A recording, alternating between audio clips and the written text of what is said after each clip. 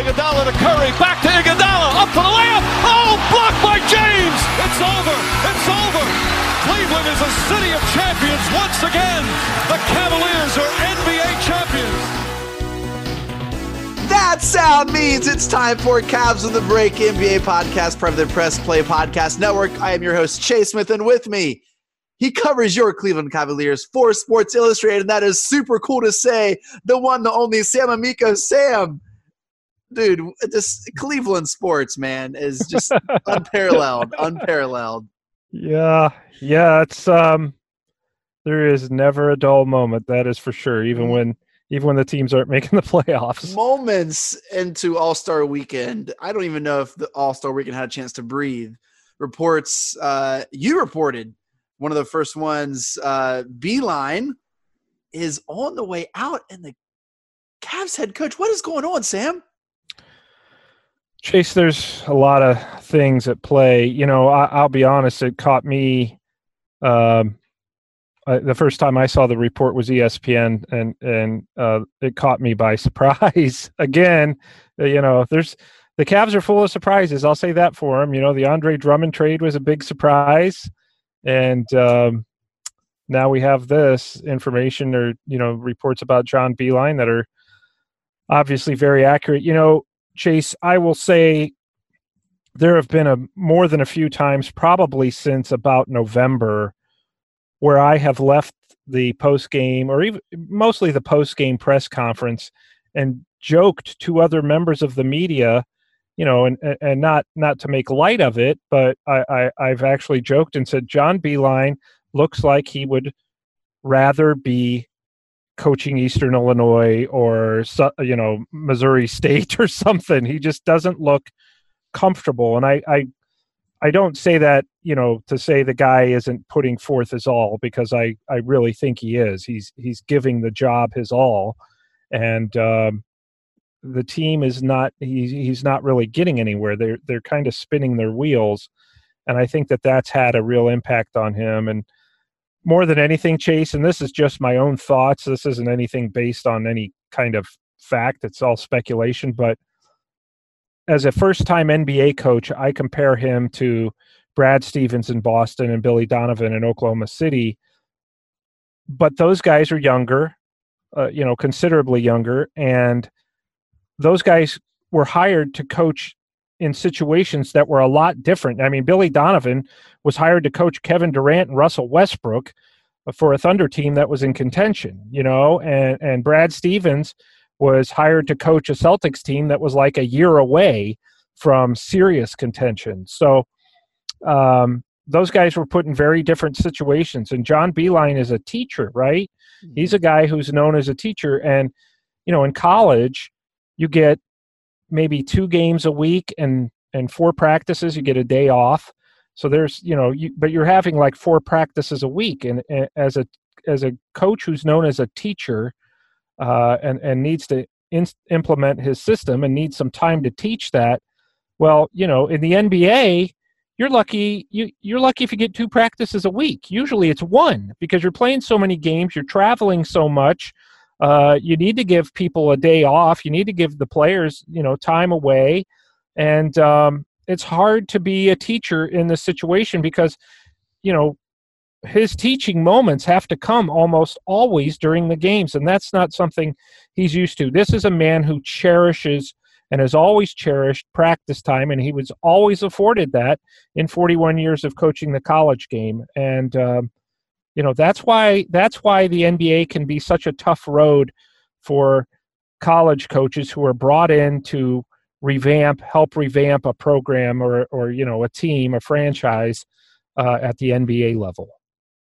You know, at the end of the day, Sam, the Cavs have underperformed.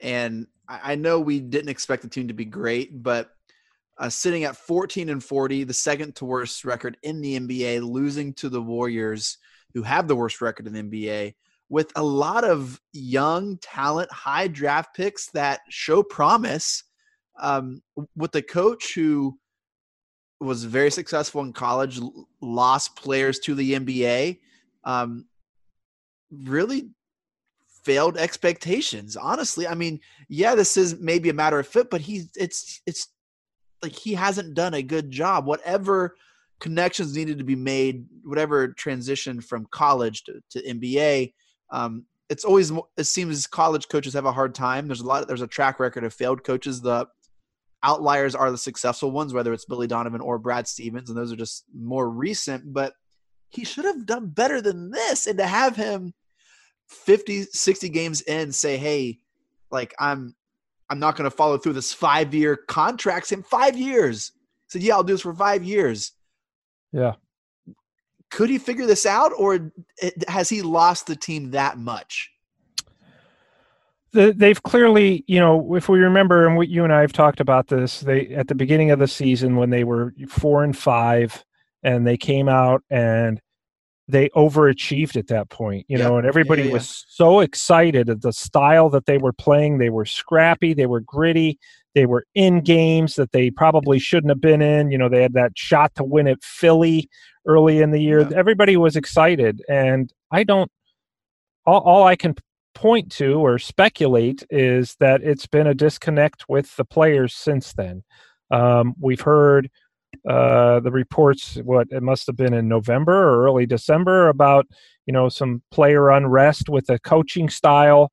Yeah. And then you had Slugsgate, and you had Kevin Love blowing up at Kobe Altman. There's been a lot. There's a video of Tristan Thompson lashing out at Beilein too, and I think he during a timeout, or he took him out. Yeah, that was one of those games with Colin Sexton took a shot that Tristan didn't like, and Tristan got yelled at for his own shot. Wait, which game was that? I don't know. Probably any number of games, okay. But we'll save that for another day. But I just think I think he got to the point, and the players got to the point where there was a disconnect. And I think that he continued to try to coach, but I'm not sure, just based on observation, that he continued to believe these guys are going to follow my lead. And guess what? They don't have to follow my lead. At the University of Michigan, at West Virginia University, at Canisius, the players have to listen to the coach. And if they don't, they're going to sit on the bench. Their draft stock will get hurt. Their college career, their college legacy will get hurt. The coach is completely in charge of the program at the college level. In the NBA, obviously, that is not the case. You are more like a foreman on the assembly line in the NBA. Yeah. You just have to make sure that everybody is producing their roles. And there really isn't any, that rah-rah stuff. And I'm not saying John Beilein uses that, but just as an example, the rah-rah college stuff only goes so far. So, and that's not John Beilein's strength. So don't misunderstand me there. I'm just saying there's just a big difference in the way to motivate players in the college game and at the NBA game. Sure. Well, to that point though, Sam, I mean, we were excited about the staff he brought on with, with the team at the start of the season. Lindsey Gottlieb, Bickerstaff. It seemed like names that, he's really putting people in the right place to position these young players to grow and to succeed. Yeah. And for him to throw – now, granted, let's not get ahead of ourselves. He hasn't stepped down yet, but we don't really feel like there's coming back from this, do we? Sam, is it possible for him to walk back in that locker room? He's telling the team he doesn't want to coach them. Well, I think, yeah, it has. I don't know that it's come out that specific, but it basically is. It seems almost like a mutual thing. It seems like it could be, the only hang up now might be, okay, well, you had a 5-year contract. How much of that do we actually pay you? Does he say, as I probably would, Chase, not to sound greedy, but this is a reality of a job is, well, I want the full 5 years that I'm owed. And that sounds, bad, but guess what?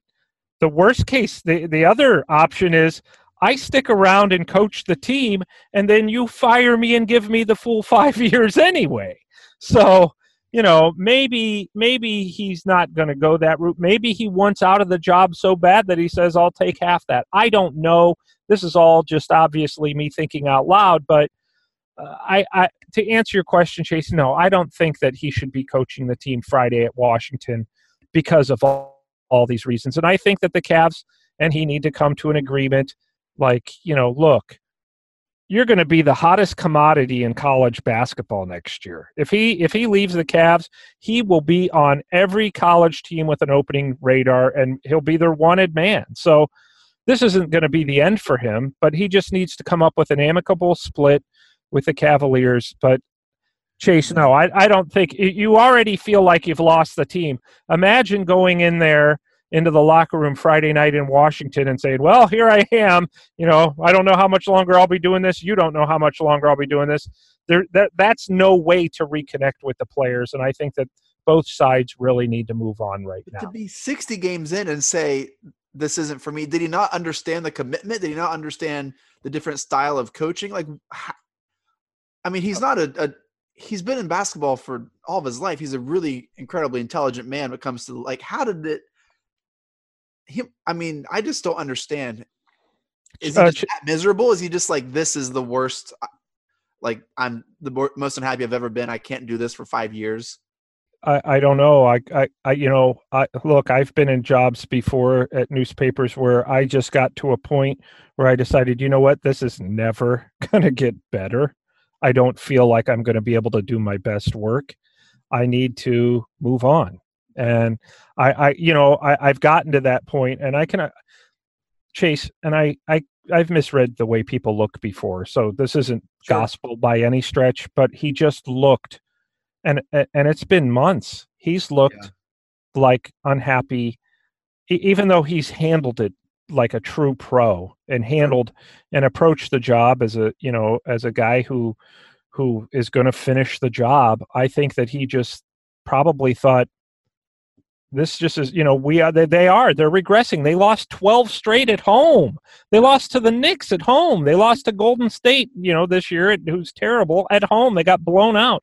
They've been getting blown out in games, and they're regressing. And, there are some signs of, Colin Sexton and Darius Garland and those younger players making some progress. But I just think that he's clearly not the long-term solution. And I don't think that has to be anybody's fault. I don't think it has to be Kobe Altman. We always look who to blame or who to criticize. And I just think that this isn't that type of situation. I think that nobody has to be to blame here. I just think it's a guy who is 67 years old. And I can tell you, just me writing about the home games at my age, which is a lot younger than John Beilein, but I know that it can get taxing. And so for somebody to try to run a professional basketball team at 67 years old, I think he thought, obviously, he had great faith when he took the job he could do it. He's been successful everywhere he's been. Yeah. And Kobe Altman and his team and Dan Gilbert had great faith that John Beilein was the guy. And you know what? When you decide, hey, man, boy, we really dropped the ball on that one, then you got to move on quickly. And this is what this shows me, that he's not willing to be adaptable and try to make it work. And the small sample he did give it isn't long enough. And that's sad. Sam, this could not have gone any worse. I mean, I don't know if at the start you're like, man, worst case scenario, what does this look like? Never in a million years we'd said All-Star break, he's done. And so this is a complete and colossal failure on the Cavs and John Beilein and the players. It's just bad look all around. It hurts my heart. I love basketball. I wanted this to work. And this is just not a good look for anyone. Sam, let's look ahead. Friday in Washington, who is going to be on the sideline coaching the Cavs? Who's your pick? Well, if they move on from this, as they should, that's right now, it would be almost a worse look if John Beilein were back on the sidelines Friday after all of this. Look, it's going to be J.B. Bickerstaff. He's the associate head coach, was the head coach of the Memphis Grizzlies. His father is Bernie, who was a longtime NBA coach, great guy, is a senior advisor of the Cavaliers now. And would that be an interim or official? Boy, Chase, I think that knowing Dan Gilbert, who thankfully is making, great progress lately from his stroke. Knowing him, I think it would be an interim type of thing. Yeah. I don't think that, who knows, let's see how they respond to JB Bickerstaff would be. I think JB has proven that he can do a good job in these type of situations. He was in Memphis last year when it was a terrible situation, and they made the best of it. And but this isn't to say the Cavs are in a terrible situation, but they've got a lot of work ahead of them. there are some names, Sam, out in the market. You got Fitzdale, right? Yeah. Coaching. Yeah. Oh gosh, who was that?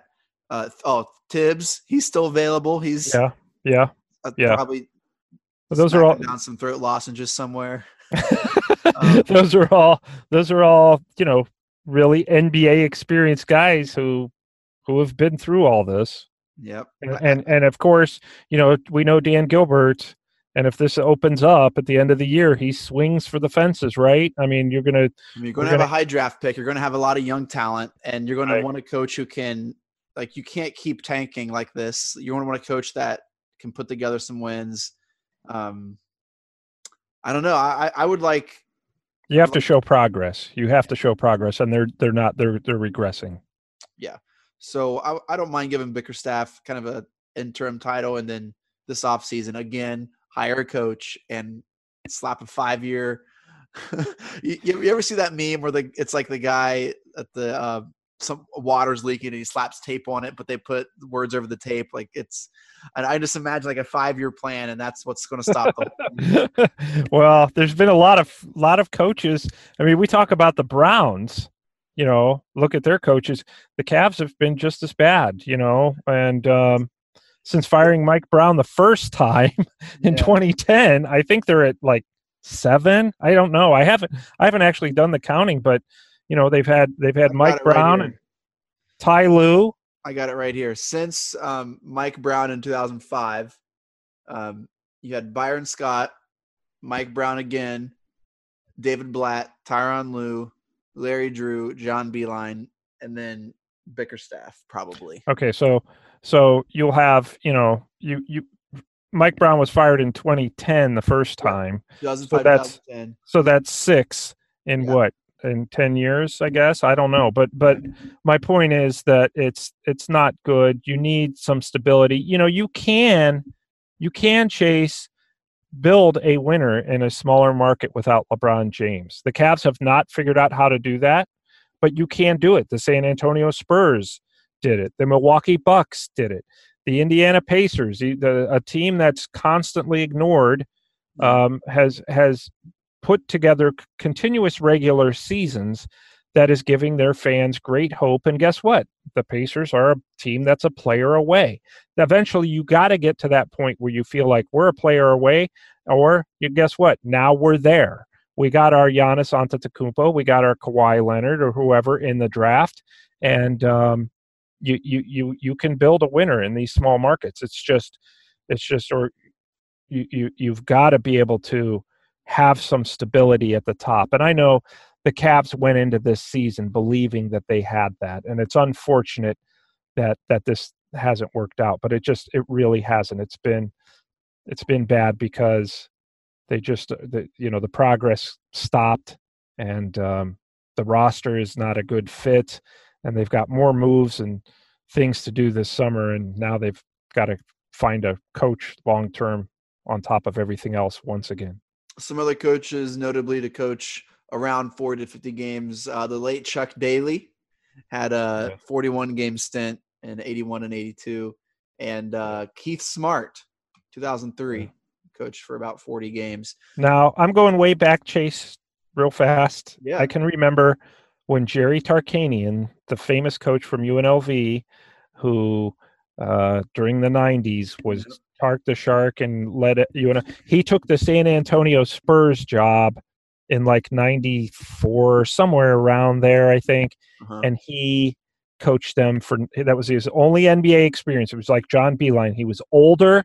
He had coached the college game forever, had great success, got the Spurs job, and coached him for 19 games. Yeah. And that was it. He was done. He was like, I want out of this. He didn't understand, like, well, wait a minute. I don't get to decide who plays and who the players are and all that. And I'm not saying Beilein has that problem or issue, but there's some of that there for sure, with trades and all that John Beilein has really had to adjust to. So sometimes these college to the pros things can be an absolute nightmare.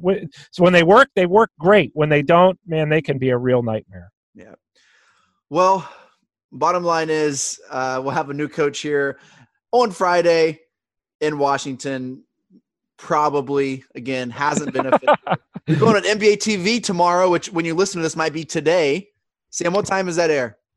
I'm scheduled to go on at 9:15 and discuss the situation. I wouldn't be surprised. 9:15 at night, Eastern time.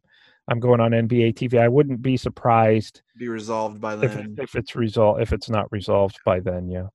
Well, that does it for Cavs on the Break NBA podcast. Thank you so much for downloading and listening. Make sure to follow us on Twitter at Cavs on the Break. We always follow back. We can promise you that. Shouts to the Press Play Podcast Network for making this possible.